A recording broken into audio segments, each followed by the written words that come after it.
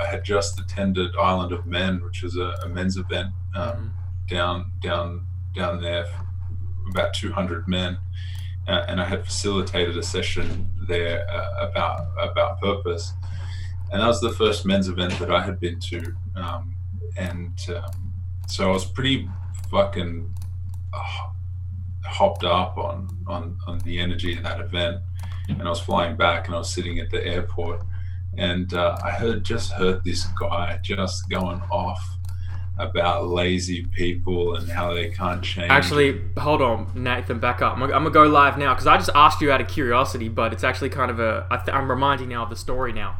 Okay, back up. How you found out about us and how you originally met one of the co-owners, Alex. All right, so you're at the airport. Please go on. I'm sorry. Yeah, man. So I'm at the airport and I'm just hearing this guy. He's just going off. He's just like, and everything he's saying is just hitting me and hitting me and hitting me. I'm like, yeah, totally.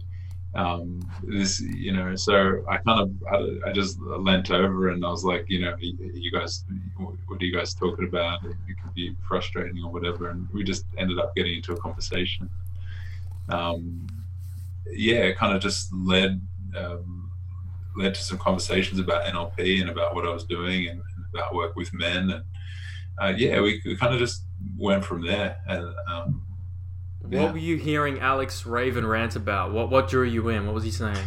Oh man, he was talking about excuses and why people aren't and don't get results, and he was just going pretty deep into that, and the kind of that's kind of like speaking my language. That's kind of what got me interested in figuring out how to help people properly. And you walked up to him, I assume? Yeah, we were sitting next to each other, and I just kind of leant over and kind of introduced myself. It was very, very random. Now, if we back up 5, couple years, 10 years, do you think you would have walked up to this person or started this conversation? No. Definitely not. I mean, I wouldn't even have heard what he was saying. In fact, if I had heard it, I may have taken offense to it because he would have been talking about me 5 years before then. And that's where I want to get into your story, Nathan. Maybe you've told it a few times with other people on other podcasts, but for people who aren't aware, and even myself who's not as aware, can you break down who you used to be and how you have transformed your physical, mental, psychological state? Yeah, man. I guess the place I normally start the story, even though it's obviously not the start, is graduating high school, 250 kilos. So, so big, I could barely tie my shoelaces, and just had been very addicted to comfort my whole life, and dependency, and ironically, that addiction to comfort led me into a life where it was impossible to be comfortable physically. So I was in a really bad way physically. And I was starting to question my future and what it all looked like, and really I had no vision for my future. It was that didn't involve darkness and pain and suffering. So at that moment it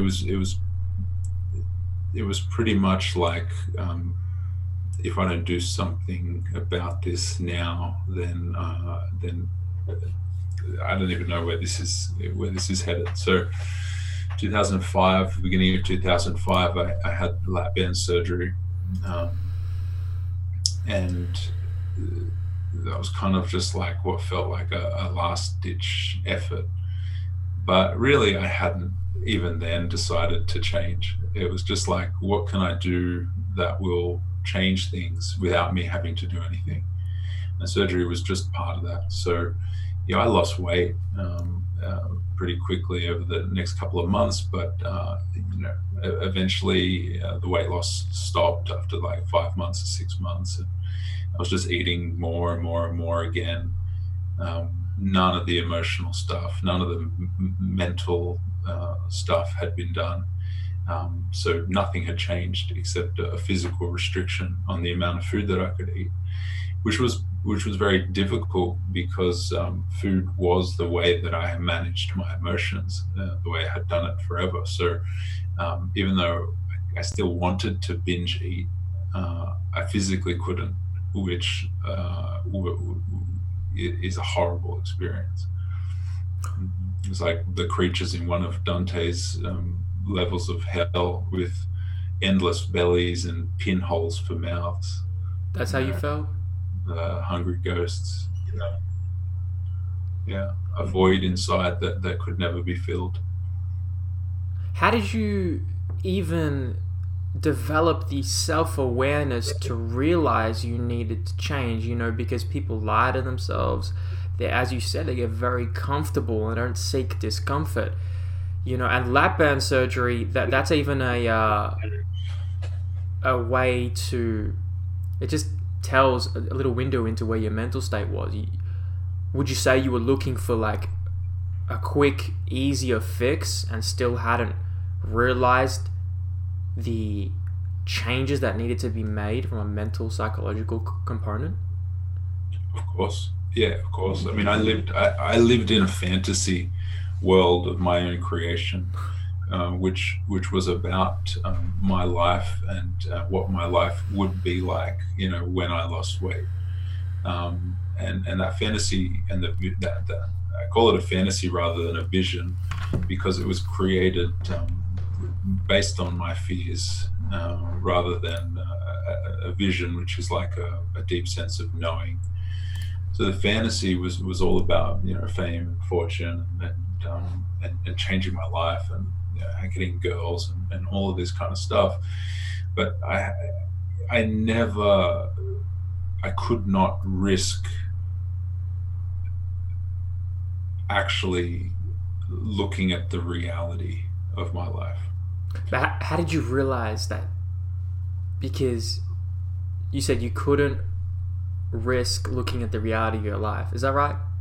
Yeah, I mean, the paradox of change is that you cannot change until you've first accepted everything as it is. Right? So if I couldn't look at the reality because the reality was so fucked that that it was easier and safer to live in the fantasy, which meant I never actually took any steps forward. You asked how I realized that. Yeah. That's a more difficult question to answer, because it came in stages. There's so much to this, by the way. I think the next turning point was years later, 5 or 6 years later. I had a bulging disc in my lower back, completely numb left leg, and I was in incredible pain. I'd been fired from my job. I was taking huge amounts of painkillers, and isolating myself completely, eating junk food and watching horror movies. It was pretty much all I did.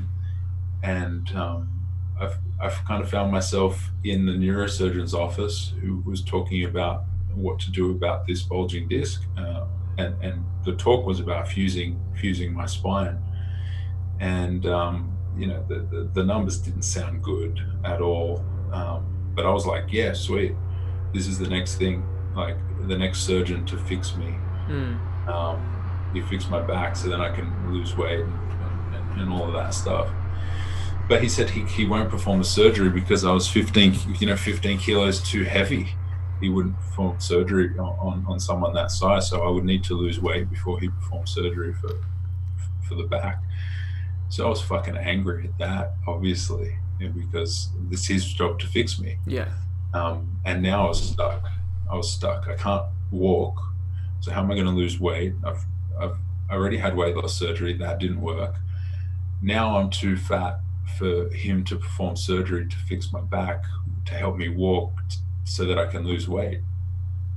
And that combination of factors, plus like looking up at my mom and seeing her like totally sobbing, and then realizing the pain that I had caused my family, and looking, and that kind of really enabled me to look at the reality, to look around and go, oh man, I've really stuffed up here. Like, these decisions that I've been making are really not just affecting me.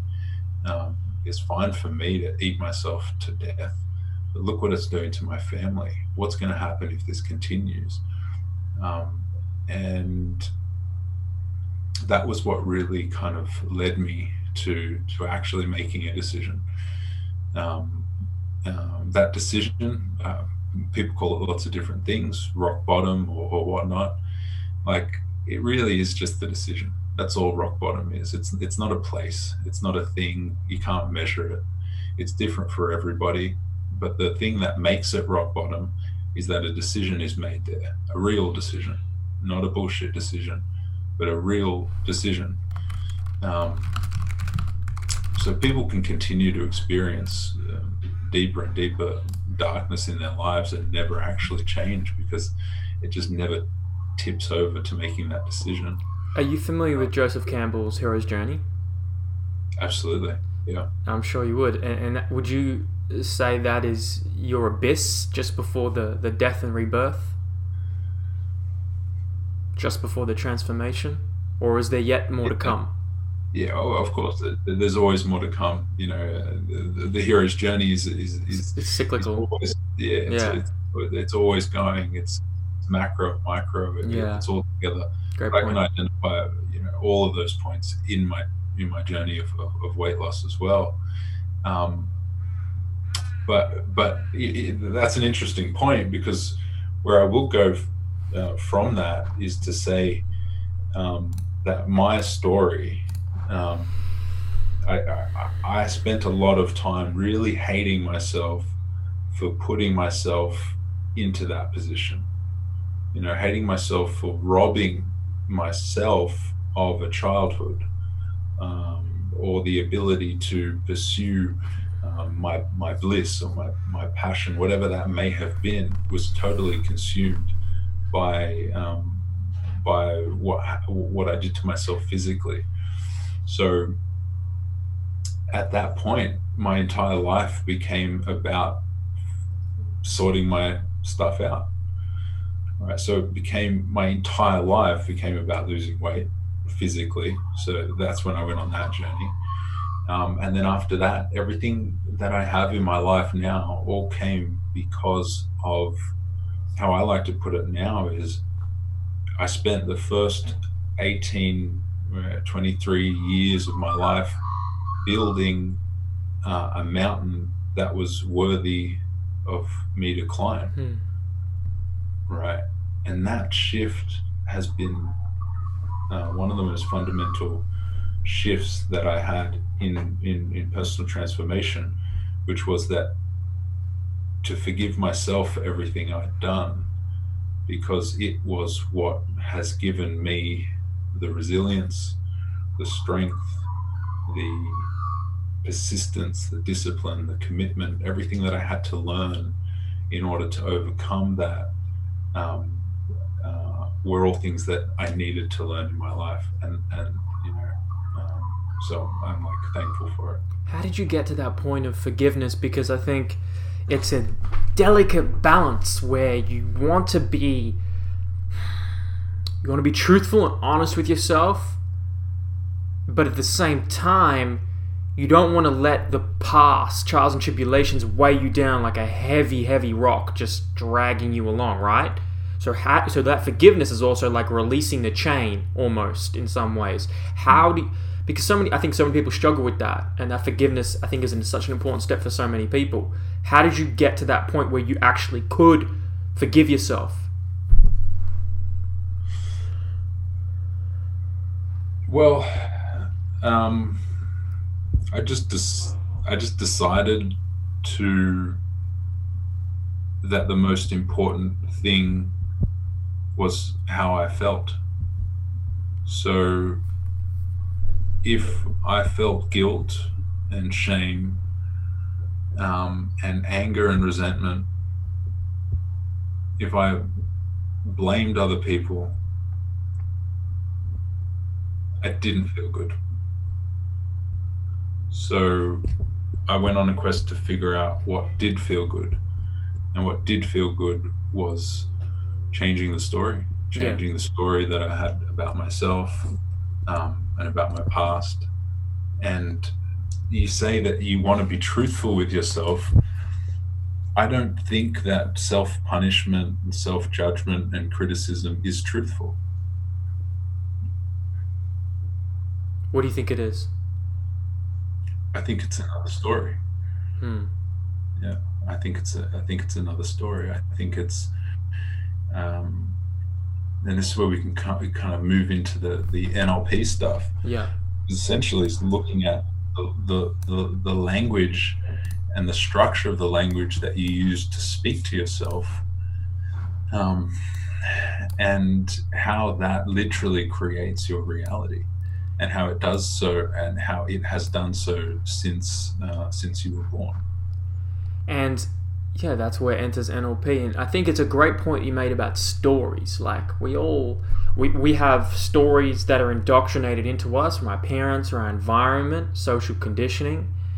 And then we kind of meld and create our own stories based on some of those experiences and the things that we experience in childhood and adulthood.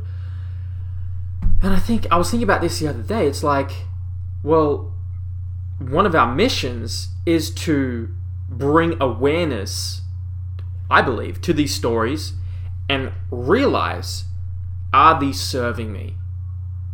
Are these resourceful?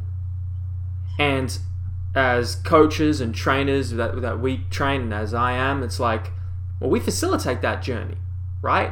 Because someone's going to be told a certain story, whether there's numerous. I won't even give into examples. And then we facilitate the change, provide the support. How, and you talk about NLP. Is NLP, would you regard that as one of the biggest influences to changing those stories? Yeah, learning NLP and learning about NLP was like understanding, putting words and understanding to things that I kind of already knew but didn't have words or labels for. It was hugely fascinating and interesting to me, and it kind of just showed me how important it is to, when you're looking to change or transform, to that it's not just on the conscious level. It's not just what you want. You know, what you want is a pretty shitty thing to go by. Why do you want what you want is like maybe the first question into like diving down a little bit more deeply into that, because a lot of like people, and myself included, can and have been trapped by the pursuit of what they want. All right, and I discovered that firsthand with weight loss, after losing weight, after getting everything that I thought that I wanted. You know, I'd lost like 130 kilos. I was now a PT, had my own business. I'd moved out of home. I was making money. I was getting attention from girls, like all of the things that I thought that I wanted, but it still wasn't enough. It still wasn't enough. Yeah. So there's lots of places I can go from. No, of course, and it's always like we're kind of taking a zoom out, and we're touching on like some of these things, and each thing you could go very deep on. There's two places I want to go. One is deeper into NLP, and one is realizing what you want. You got some of those things that you thought you superficially wanted. Some of some of the stories you told yourself, yeah, I want fame, money, women, and like to an extent, all those things are important to an extent, but they're just hugely dramatized, right? People center their identity around them, which has become real super dangerous. So for you, how did you realize what you wanted? What did you really want? Because you got those things and you're like, I'm not fulfilled, or I don't have meaning or satisfaction or joy, or it's fleeting.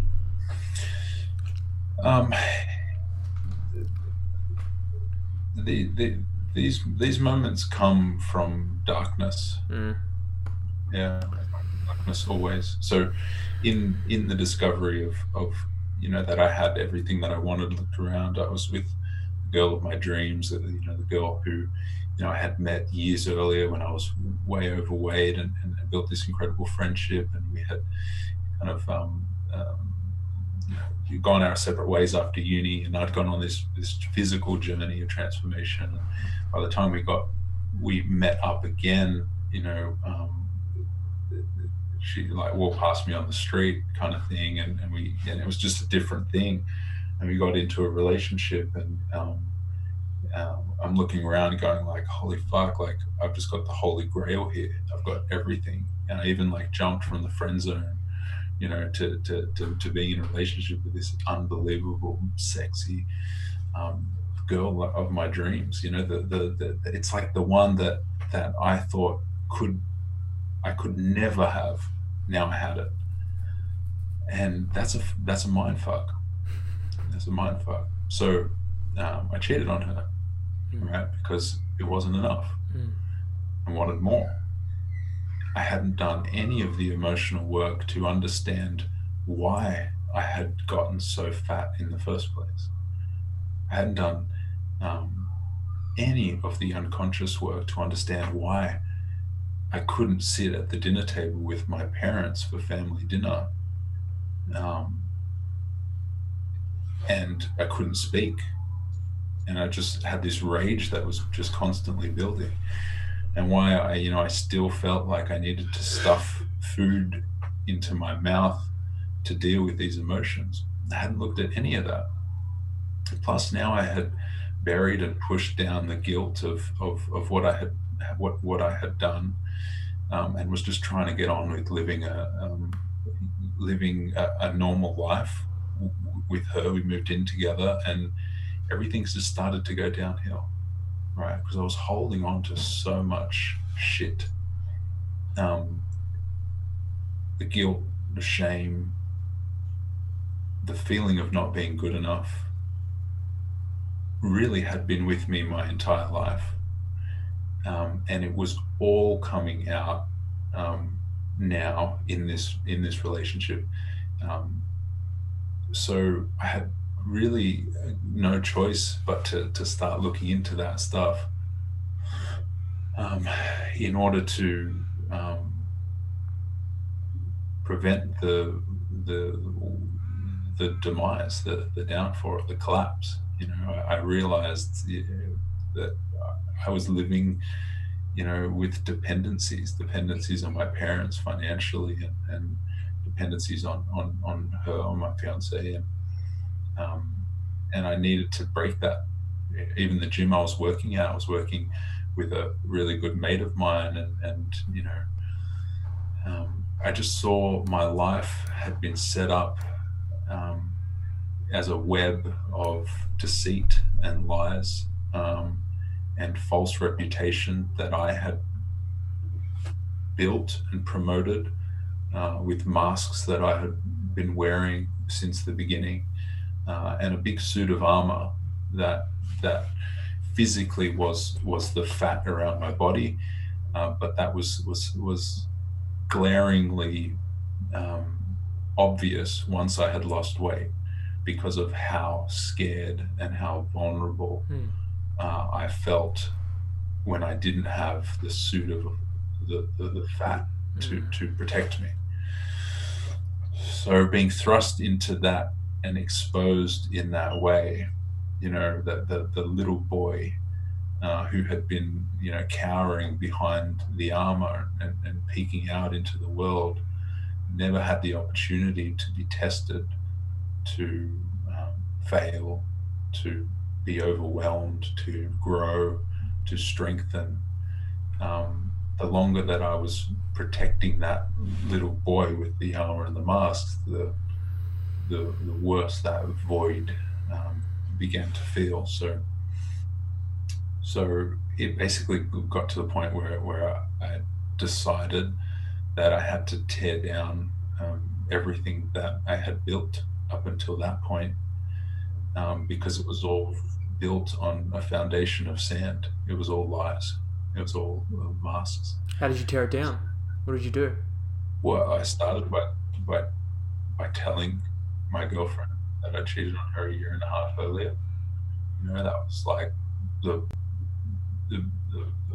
biggest piece, the hardest thing, that my dirtiest, darkest secret that I had, exposing that and sharing that with the person who I feared losing most. That was like the beginning, and that was painful, and that was difficult. One of the most difficult things I've ever done. And then I told friends. I opened up and just faced it all. Just faced it all the collapse. We moved to Melbourne, so we cut all the safety nets that I had financially. Moved from PT to coaching, and started to kind of build that. Yeah. How did you use, I wonder how you used NLP to reshape and restructure your mind. For those who don't know what neuro-linguistic programming is, can you give a little primer 101 on what it is and how people can use it, and how, like, as coaches listening to this, how can they use it to their advantage? Yeah. NLP had been fascinating to me for a little while. And I guess where I started to get interested in it was from being a PT and working with overweight people, and learning how to help them get results, but feeling limited as a PT, limited in the physical sense. And as I was going on this deeper emotional journey of figuring out the reasons why, the unconscious reasons, and the blame, and these five, we talk about like 5 major negative emotions: anger, sadness, fear, hurt, guilt, and the way that those were kind of dominating and swirling around in my unconscious. Learning about NLP was like a tool to help me to help people more effectively, but mainly to help myself. And really what it is like, your unconscious mind is way, way, way more powerful than your conscious mind. If we were to put numbers to it, it might look something like your conscious mind is 5% and your unconscious mind is 95%. Your conscious mind is kind of where your wants, your kind of goals, your short-term memory. This is like, your conscious mind is, I want to lose weight, and how I'm going to do that is by going on this diet. Right? Your conscious mind is, I want to make money, and how I'm going to do that is I'm going to sign up for this Forex trading course. Right? The unconscious mind is just way more powerful and way more deep, and that contains your attitudes, your perspectives, long-term memory, your beliefs, your values, your experiences, memories, your fears. They're all contained in the unconscious mind, and the unconscious mind is what's driving you, empowering you, right? So, and it's pretty unaware. You're not really aware of that stuff going on. So no matter how hard you try and accomplish something or achieve something with your conscious mind, if there is anything in your unconscious mind that says that you can't do that, you don't deserve it, you're not worthy of it, or the fear that having that thing will be dangerous to your safety, right? Which is a big fundamental thing when you're working with patients, with clients with weight loss, is that for the majority of those people, myself included, weight gain began to happen because the unconscious mind adopted the belief that being fat is safe and that losing weight is dangerous. So that can happen in many different ways. But, like in my case, it was physical protection from my father and brother. We were just a kind of aggressive and quite angry father.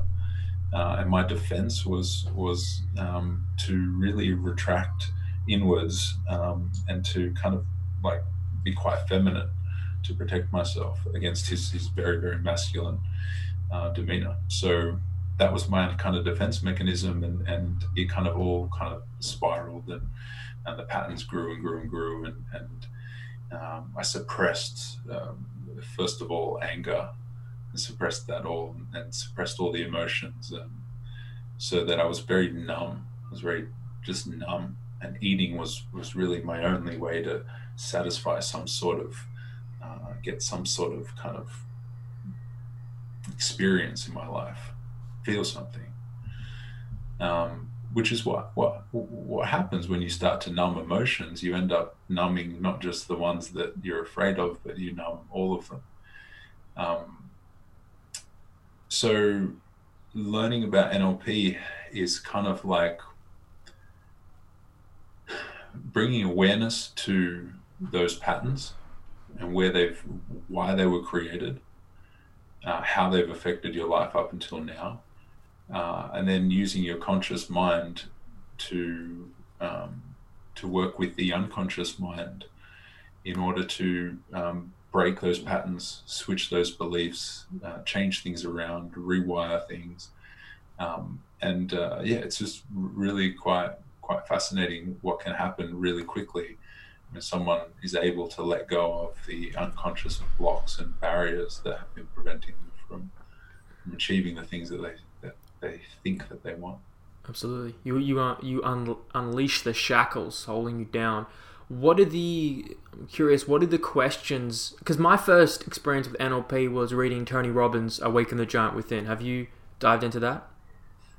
Well, I've got some stories about Tony Robbins, but I actually haven't read that book. What are your stories? What do you got? Oh, bro. So my girlfriend and I, a couple months after what I had just spoke about there, when I told her we were going to Date with Destiny, Gold Coast. Okay. And we weren't together at that time, but we had these tickets, so we went and we went through the thing, and on relationship day, there just landed an opportunity where he had asked the question, and I just felt my whole body just fucking stand up, and I put my hand up, and he picked me, and I had the microphone in my hand, and now I was sharing with 2,000 people this shame and this hurt about this thing. So again, another step into pulling down those structures that I had created, the ego structures, by sharing it all.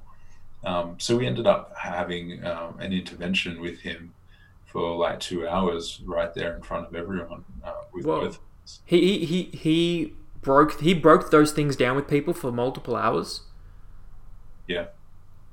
So he'll just how will he facilitate that? Is it just kind of like a question, listen, type of back and forth?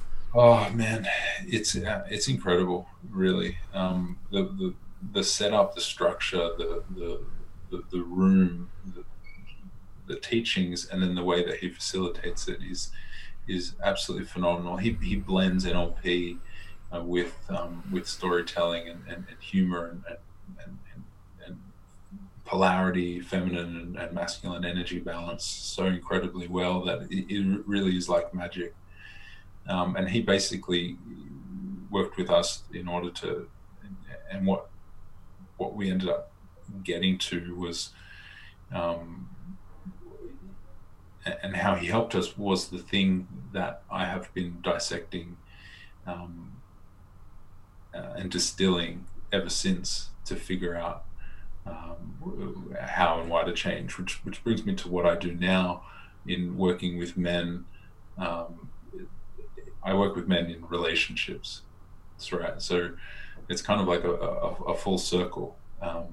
But yeah, man, like what he, that experience was phenomenal in allowing us to both let go of the stories and identities and images that we had of ourselves and of each other, so that we could let the relationship die, let the relationship end, so that something new could be created. So that whole process there has become literally the thing that I teach, that I break down. What was that process that he took you guys through? Like, how did he break that down for you guys in a summary? To be honest, man, I think it was more about giving us the opportunity and the space to share without judgment. Yeah. Because I just don't believe healing is possible if that stuff stays inside. Yeah. It needs to come out. So many of us, we keep it inside, man. We keep it inside, and it builds up. It's like a bottle that is filling with pressure, more and more pressure, and then it just... I call it the volcano. Right? Yeah. It's a volcano that's capped. Yeah. Like the volcanoes, the most dangerous volcanoes out there aren't the ones that erupt most often. They're the ones that erupt least often. Right? It's like this... so it's like you got that volcano building, and it's capped, and it's building and building and building, and like you just want to keep capping it and pushing more pressure down. Yeah. And it builds and builds, and men are experiencing this like way more than you could ever imagine. I mean, men are really struggling, which is kind of what has kind of led me to what I do now and in the men's work, because it's challenging, but I just see it as such a vital thing right now, particularly with what we're moving into on a global level. Not that I know what we're moving into, but I know that if men don't sort their shit out, then I just don't see how. I see some real trouble coming up. We're facing it right now. Absolutely. You see it in the day-to-day behavior. You see it in the verbal altercations that express themselves on social media, even in person. You see a real lack of discipline and control over one's emotions and decisions. I mean, you could speak to it. What do you see, and how do you address it with the men that you work with? Well, I was talking about before, about the what we're seeing is a lot of boys walking around in men's bodies. Yeah. And well put. It's very so true. Easy for men to bypass the inner work in favor of outer work, i.e., training at the gym. Yeah, changing the superficial. Yeah. Getting tattoos, or whatever it is. So a very heavy focus on physical and a very, very minimal focus on emotional, spiritual, mental, leads to a massive dysfunction. And it's understandable why, because a lot of boys have grown up without fathers, maybe not physically without them, but without the presence of the father. Yes. Even with the presence of a father, like I had, my father was present my entire life. He was always there. He's still there now. My parents are still together. But he didn't have the process of initiation that helped him to move from boyhood to manhood. So there's a generational gap that starts to form between boys and their fathers, and that extends back, through time to a certain point where that cut was made. Tribal cultures, the boys at a certain age were literally taken from their mothers, from the women, to be initiated into the world of men through like grueling ordeals, which as we explore more deeply, essentially amount to the facing of death. Yes. So without that, with no physical, women have physical change that happens to them during puberty. So they can't help but move from girls to women, and they spend a lot of time with their mothers, so that, it's a different thing for us boys with men. Once the Industrial Revolution started and fathers started to go off to factories, leaving the boys at home with mum, there were no longer like apprenticeships or working with dad in the farms or agriculture. So I do a lot of work in the like mythopoetic, so Robert Bly and Iron John, mythology, so that's in storytelling. That's a lot of kind of where I spend my time. Robert Moore. And Moore and Gillette, the archetypes. Yeah, all of that stuff. That's what I spend the majority of my time with men diving into and talking about. And I've lost my train of thought about where I was going with that. You were talking about initiation, and one word to encapsulate it is rites of passage. Mm-hmm. We don't have really rites of passage from a boy to a man, and it's so interesting. I was smiling halfway through the conversation because I'm like, you are repeating some of the things I have thought and said. In that way, it's like, yes, women have this very physical, symbolic transformation through the menarche, which is the onset of the menstrual cycle. Okay, it doesn't mean maybe they're emotionally ready to be a woman, but it is a big step forward. Now, for boys, what do we have right now? First beer. First girl you have sex with. Yeah. Right. First fight. Yep. But it's random, and it's at the whims of your circumstances and your environment and your upbringing. It's also an important factor. You said that women have a physical and symbolic move, but the important aspect is that even that many times isn't facilitated by an elder. Yeah. Which is an essential part Absolutely. of any initiation. Guidance, leadership. Yeah, guidance. You need to have it. So if we do have any modern initiations for boys, like we were just talking about, they're not guided. The boys are left to kind of flounder around and figure it out for themselves. So we have lost what we call like sacred space. Mm-hmm. Sacred space is guided by an elder, and we just don't have elders. We don't have elders. We've got old men, but old men are different from elders, because I mean, just reaching a certain age doesn't actually imbibe you with any wisdom or knowledge.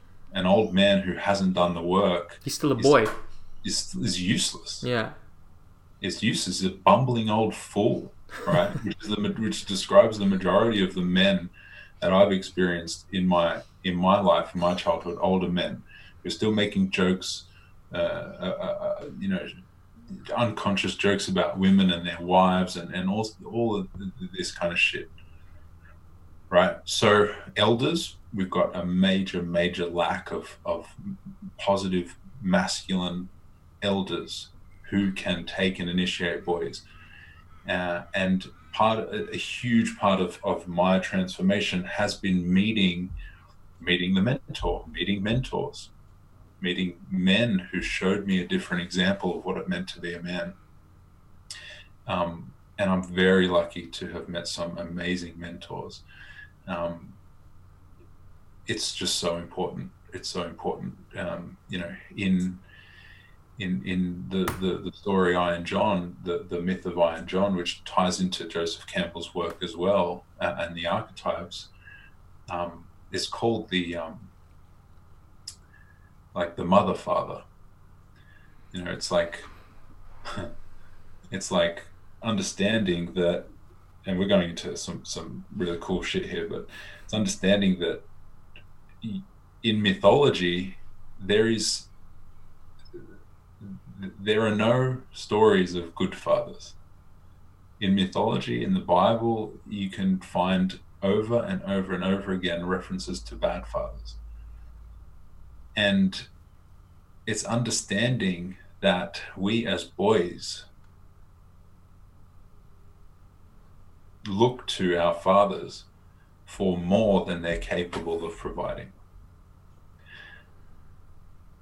Right? So we look to them to be our initiator, to keep us safe, to represent the king, and to represent, the divine father as well. But they're just men. In actual fact, the initiation can't happen from the father.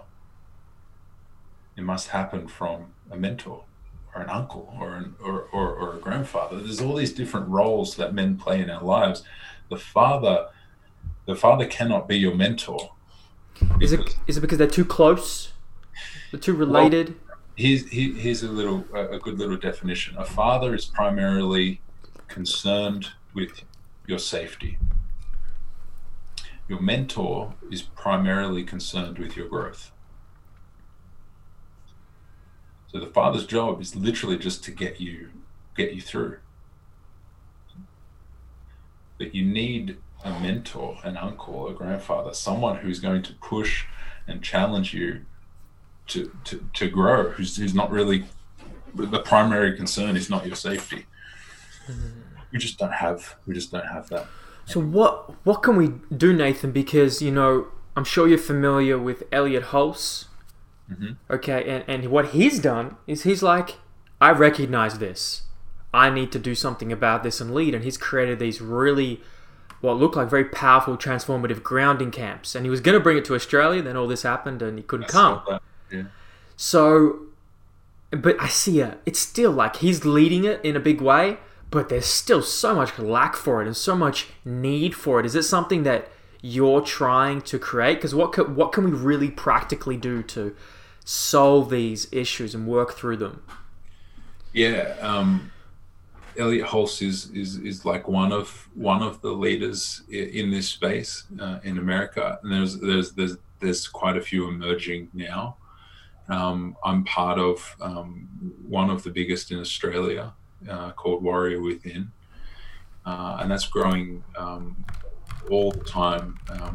My mentor Asher is the founder of Warrior Within. When we were down in Melbourne, I was with him at the very first gathering, men's circle that we held years and years ago, and we've just kind of been through a lot of stuff together.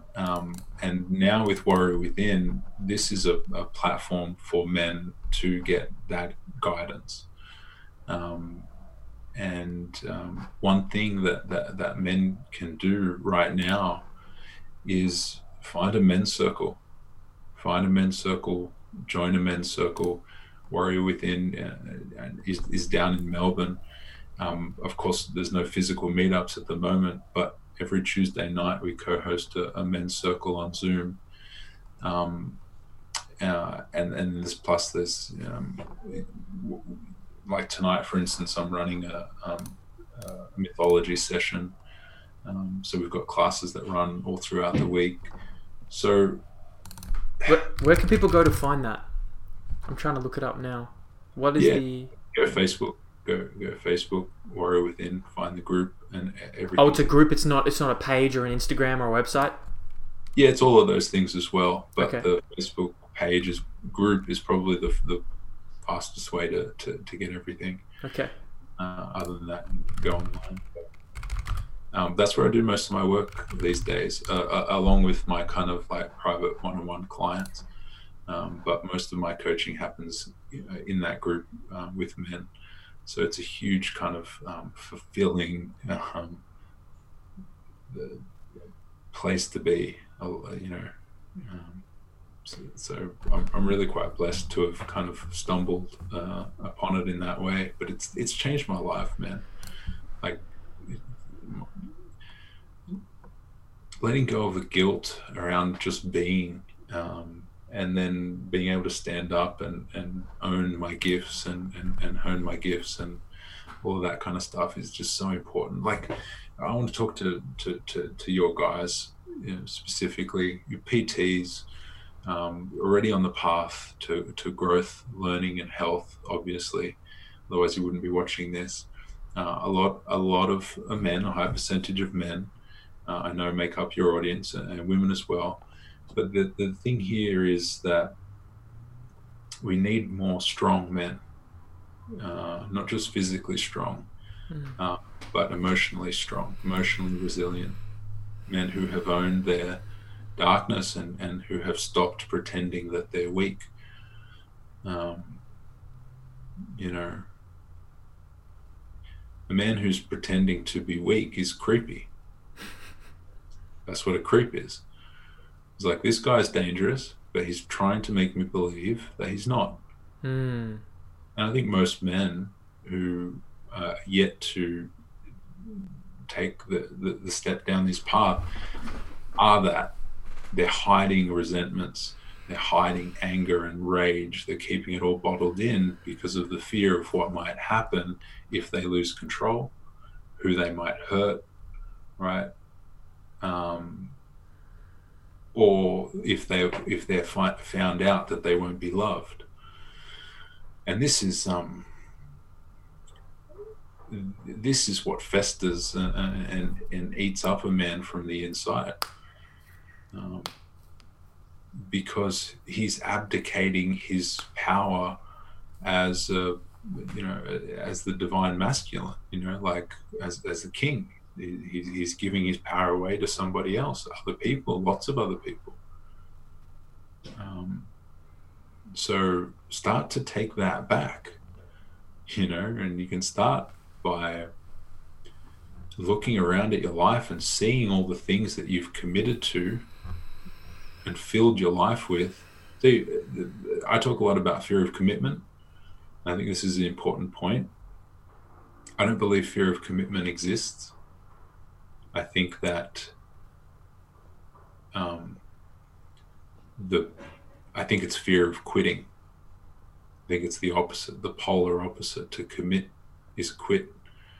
And I think a lot of men are so afraid of quitting, of letting people down, of resting, of surrendering, of accepting, that what they do is just continue and continue to add and add and add more to their lives, more commitments, more work, more Netflix, more drugs and alcohol, more girls, more women, more sex, more leads, more money, right? More into their lives, so chock full of shit that they got no time, no space to actually sit with themselves and actually listen to what they truly want.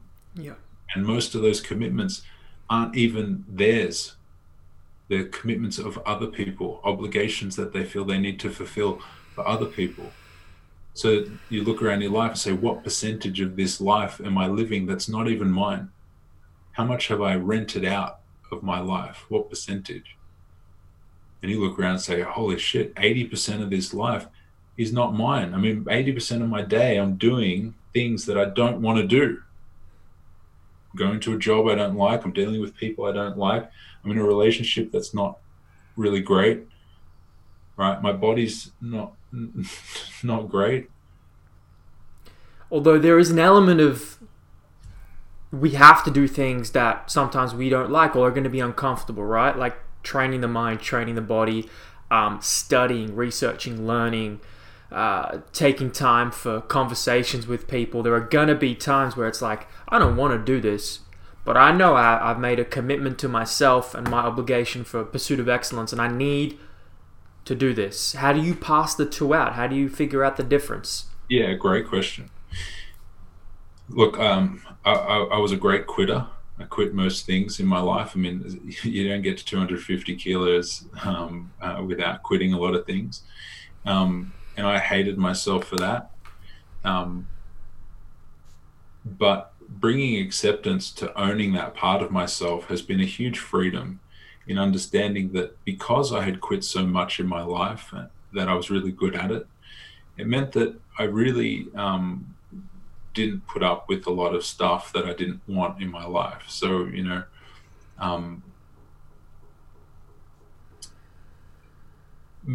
a lot of men have the opposite problem. They can't quit. So I just realized I was quitting the wrong way. I call it quitting like a loser. Quitting like a loser is when you walk out because you don't want to do it, because of fear, because of resentment, because of anger, because things just get so bad, but you don't want to have the conversation. So it just gets so bad that you just walk out, walk into your boss, tell him to get stuffed, walk out because you can't handle the bullying or whatnot. Quitting like a loser is when you leave before you've learned the lesson. It's when you leave before you've reached acceptance. It's when you leave because you feel you're better than this, right? Or, you know, you quit your diet because of some emotional thing that happened. You think you're not good enough, so you quit. That's quitting like a loser. And when you quit like a loser, you leave. A void is created inside that must be filled. And what rushes to fill that void is just more shit, more loser shit. And that's committing like a loser. So that's the flip side, right? Because you quit your job on a whim because you're sick of your boss. 2 weeks later, the money's running out and you got to accept whatever comes your way. And if that's garbage collection, or if that's, you know, some other data entry job or call center job that you don't really want, but you need the money, then you'll take that job and you might do another 5 years in that. That's committing like a loser. So you can commit and quit the wrong way. But in order to quit something like a champion, which is the other side, this is the mature development of this idea, is to understand that quitting is not bad and committing is not good, that they're just two sides of the same coin. Which means that anytime you quit something, you're simultaneously committing to something. If you quit a relationship, you're doing that, but in the same instance, you're committing to, say, yourself. So once you kind of accept that you can quit, that it's okay to quit, and you can look around at your life and you say, well, I'm not happy in this job, let's say. And this is helpful for you guys watching with your clients, because a lot of them will just be so overcommitted that they can't possibly lose weight or get any the health results they want because they're so chock full of stuff. So when I work with clients, the first thing I look at is, what can you quit? What are you in right now that you don't want to be in? And there's a process to move through that. But what you'll find is, if you focus on that quit side of things, then just by the nature of ending those things in your life that aren't serving you, you allow the space and opportunity and time to invite something new into your life. And that is a very confronting step to take. It's a leap of faith. So if you do that often enough, and that becomes your journey, then, like what happened in my life, now I look around at my life and realize, hey, there's nothing really left that I want to quit. There's nothing really that I'm doing that I don't want to be doing. So just by default, my life, what's remaining are the commitments that I want to follow through on. So you asked, sometimes you got to do things that you don't want to do. My response to that is, but you do want to do them. You say, I don't want to go to work because I don't like my job, I don't like my boss. I'm like, so why do you do it? Oh, to get money. Right. And you need money for what? To live, to support my family. You love your family. Yeah, I love my family. You committed to your family. Yes, I'm committed to my family. So then going to work is a commitment. Yes. So a commitment is something you want. Would you say it's more of a need? I know it's semantics, but like, I need to do this. Okay. As soon as it's a need, all right. This happens in relationships a lot. I can't leave, because if I leave, it's going to be a nightmare and I don't know what's going to happen. So I need to stay. As soon as you need to do anything, you feel trapped. As soon as you feel trapped, what do you want to do? Get the fuck out. Escape. So nothing's a need. Nothing's a need. I mean, you don't really need to do anything in your life, right? That's the point. You can quit anything. You can quit all of it. If you've got a family, you don't need to support them. You don't need to be there. You can escape. You can run. You can get a van and drive out into the Kimberley and survive on roadkill if you wanted. Like.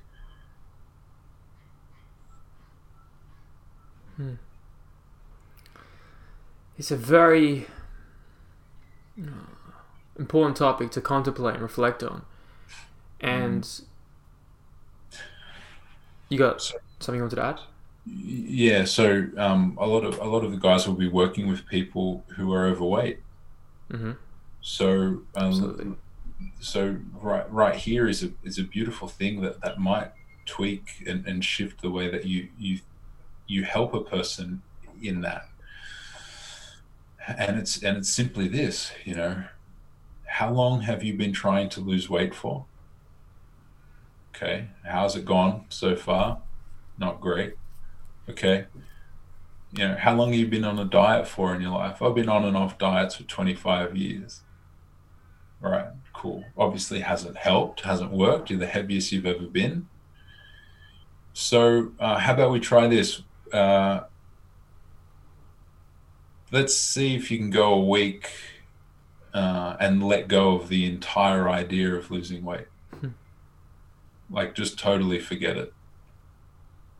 Right? Like, you can go 1 week without worrying about your weight, right? Like, let go of the diet, don't count calories, don't do anything. That's challenging. Because, I mean, when we talk about NLP, what you start to realize is that any want comes from the fear of the opposite. Right? So I want to lose weight is no more than a fear of not being enough, or a fear of being fat. And there's a reason for that. There's a reason why someone has that fear. And if you're operating based on that fear and you're trying to get results, then you're only bringing more of that belief into your life. The belief that I am not good enough, that I am fat, that I can't lose weight. And the harder you try to lose weight, the harder you push, the harder you go on those diets, the more you reconfirm the belief. So you have to, and that's a big thing. You need to shift and change the belief system behind the habits. Totally. I want to be respectful of your time, Nathan. I feel like this conversation, and we could talk for multiple hours, and I have a feeling that we definitely will in the future. And would love to get, because now I'm starting to see a handful of people like yourself that I know that would be an incredible team to run Australia's biggest, our version of a grounding camp, of a boys to men camp. And I'm definitely I want to plant a seed right now that I think there's a number of professionals across this country that I think we should all get together and run and lead something like this, if you would be interested. Yeah, man, it's happening. Yeah. It's going. Yeah, it'd be awesome. Yeah, I think that would be cool. Actually, Matt, the other owner of Orphic, has actually got a question. I'll jump in and ask it. What are some other questions PTs can ask their clients in the initial consults to help create an impact, like introspective experience for the client, and start them on a change in behavior and lifestyle that is more in line with their goals? So what are some initial questions that we can ask in that initial meeting? I would ask lots of why. Yeah. Why questions. I mean, if you can get 7 layers, if you can ask 7 whys, then there's not much deeper you can go than that. So, it's difficult because you start to blend, the scope of a PT when you start to dive in emotionally. So just to answer the question, I could go on a big story, but I've done my time with clients and physical transformation clients where I didn't really know what I was doing, but asked questions to really dig deep and found myself way over my head. Yeah, because you get the trauma, right? You get the trauma. I started a group with 16 women for weight loss. And I had just done NLP, so I had all these kind of tools, and off I go, start fucking popping lids open and big cans of worms, and I'm getting oh man, I'm realizing a huge percentage of women who struggle with their weight or their lives were victims of sexual abuse, and that's all coming out. They're telling me these things for the first time, and I don't know how to deal with any of this stuff, and that remains as a really challenging experience where I was thrown into the deep end because they were projecting their fathers onto me and having to deal with that emotionally. By the time I finished that process, I was out. I was burnt out. I couldn't coach again. I chose not to coach again for 3 months because I was just I'm done with this. But it's that process that has taught me how to build the emotional resilience to enable me to sit with a person and go to those depths. So what I would say to answer that question is,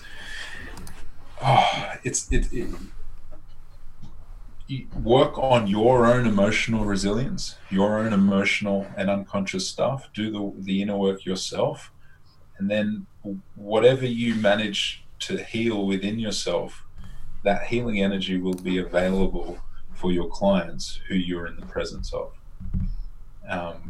That's going to have the most impact.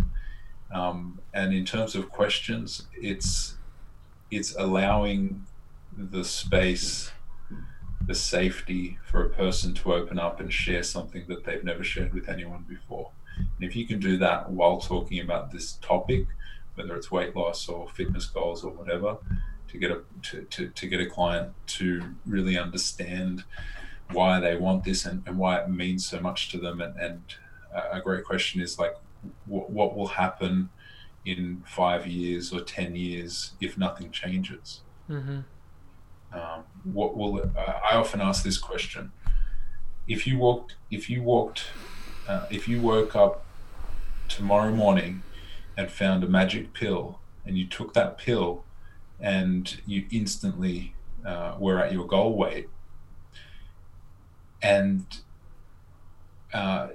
what would you do? Like, I'm talking about like practically. You go to your closet, none of your clothes fit. Right? You go to work, how do you explain that to the people you work with? Yesterday, you're 130 kilos. Today, you're 80. How do you explain that? And just that journey of like looking into that allows them to, on their own, break through some of their own limiting beliefs, because they get to experience, actually, hey, what would I do in order to answer some questions or counter? Or, you have to, if you can help a person to future pace, which means kind of put themselves in the experience of having the thing that they want, if you can do that in a really powerful emotional way, then that's like you're halfway there. Yeah, that the whys, I think that's a big thing. It's definitely something that I incorporate in that we're beginning to teach in our new course, 5 whys, and then you can get deep and you can figure out exactly who people are and why they're there and whether they're a good fit for you. But to finish off, I'm stealing kind of a little bit of this last question from Tim Ferriss, but I like asking it occasionally to people like yourself. If you could put anything on a billboard in every major city, so the majority of people could see it, what would you put as your message on that billboard?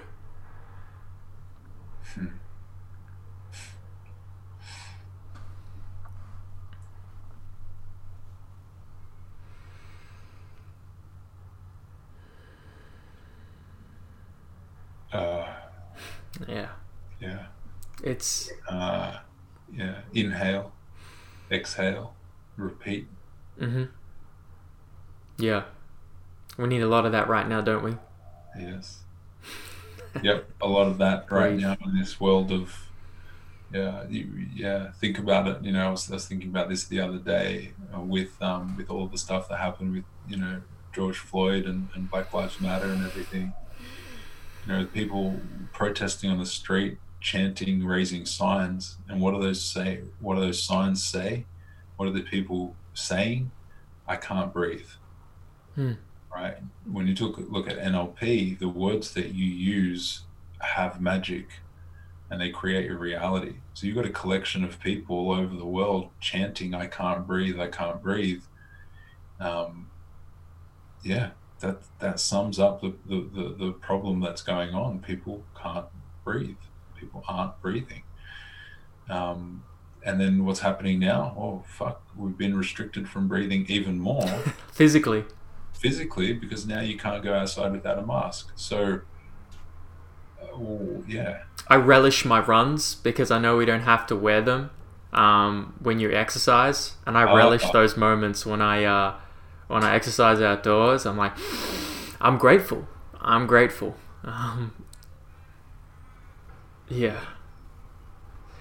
Nathan, do you have any last comments, thoughts, asks of our audience, or just where people can find you and where you want to point them to? Oh, thank you so much, man. This was an absolute pleasure. It's good to be talking again to people. Yeah. Pleasure's mine. Yeah, there's so much. I look forward to coming back and sharing more. But I think that's it. Yeah. You have the Warrior Within group and Facebook page. Jump on Warrior Within. That's for men only. Sorry, girls. But also on Facebook, Nathan Miola. Check me out, reach out, or whatever. Yeah, it's all there. Beautiful. Nathan Miola, thank you for your time, and I appreciate your work and your honesty. and then leading the charge and doing the hard work in what needs to be done to transform and help facilitate the transformation of boys to men. It's not easy, but it's important and it's needed. So thank you. Thanks, bro. No problem. Speak to you soon. Bye. See you, Nathan.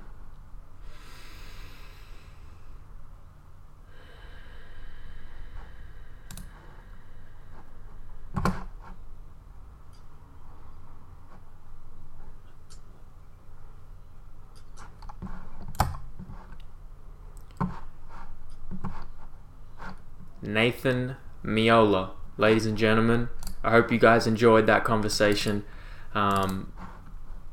What I have here on the screen is what we do every week.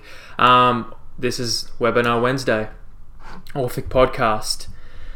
Bit of a different change of pace today on this conversation, and I hope it was resourceful for you guys. I love these types of conversations, and just to add one more thing, when Nathan was discussing, you're going to find traumas and discover traumas and hard emotional parts with people, and in that case, what do? A lot of people aren't equipped to deal with what to do, and in that case, a lot of those cases, it's all right. It's often best to recommend a brain trainer, a brain coach, aka a therapist, psychologist, psychiatrist, cognitive behavioral therapist, someone alike to that who can facilitate the psychological transformation on a bit more of a deeper level with their experience, and then we can facilitate the physical and interrelate physical, psychological, physical, while you build the skills and tools to be able to help them through that, to refer out when needed. That, I think, is a important part of that answer, in that if you're in deep waters, do your best to facilitate maneuvering through that, but at the same time, it's like no reason someone can't have a physical coach and a brain coach, right? Especially with the government scheme where you can get 10 with the mental health plan, you get 10 sessions per year. You can get about $70-$80 off per session, making it very doable for the majority of people. So that is an opportunity available to all of us if we want to take it. Now, as for the Orphic Podcast, we do this every Wednesday. We've had a lot of different guests on. This is number 16, I believe. So 16 great conversations so far. We will be posting these on YouTube and all podcast platforms, Spotify, Apple Music. If you don't see it, just message us. Otherwise, you can enter your details in the website, orphiceducation.com. If you guys don't know, we're a company that delivers Cert 3s and 4s in fitness. And if you guys care about want to become a coach and trainer and want to do it the way that is not easy, but the way that is comprehensive and difficult, but rewarding, fulfilling, and embodies greatness and excellence, then we might be a good fit for you. I'm Alexander Emanuel. Thank you for listening. Thank you for watching. We'll see you guys next week.